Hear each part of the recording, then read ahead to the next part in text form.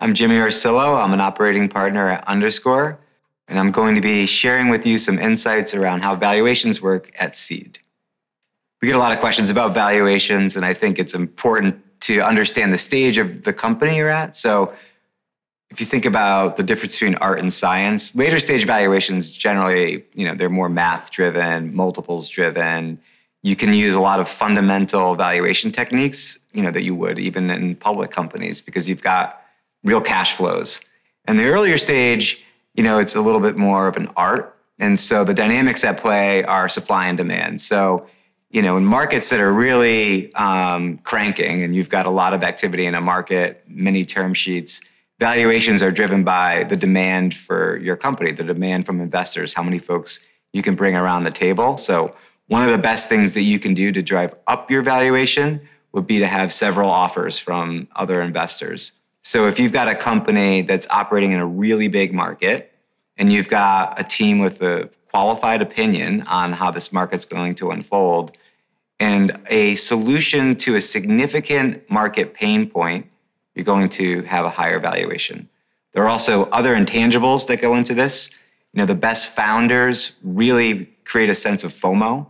You get a sense that the founder understands the market in a way that others don't, that they can drive a product that will solve that pain point in ways that others don't, and really that they can build a team that sort of wraps all of these concepts together to drive valuation. I think that seed stage valuations are generally insulated from what's going on in the broader economy because the time horizon for taking a company from seed to later stage is generally, let's say, 10 plus years. And so seed stage valuations generally follow a set of rules in a tight band. In terms of what the number is, one of the first checks that I make is I talk to our attorneys. They see a lot of deals. And so I ask them generally what they're seeing in the market. Lawyers, your counsel, have a good lens on what's happening in the market. I look at things like PitchBook, Crunchbase. We look at Omni, which is a tool that JP Morgan has that shows how rounds have changed over time and generally the size of rounds. In terms of what valuation you pick for your company, I think it really does depend. You don't want to take too much capital. You don't want to be in a place where you are not capital efficient. You also don't want to take a valuation that's too high that you're going to have to grow into over time.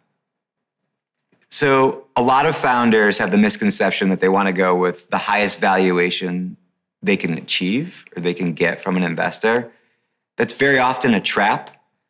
One of the things you should realize is that markets fluctuate. And as you grow, market multiples or what folks are willing to pay fluctuate over time.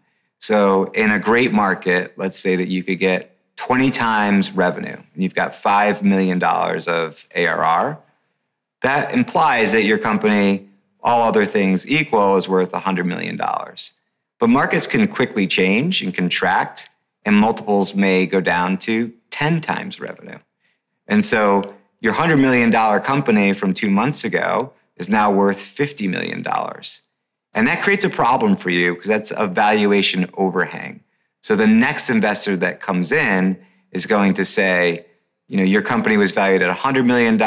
We believe it's only worth, let's say, $75 million now. And that creates a disconnect between your incoming investor set, your current investor set, and the value that the market's going to perceive you've created over time.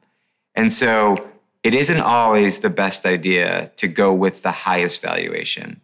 The best idea is to go with the valuation that is appropriately market-based and brings in the amount of capital you need to hit your next inflection point or milestone.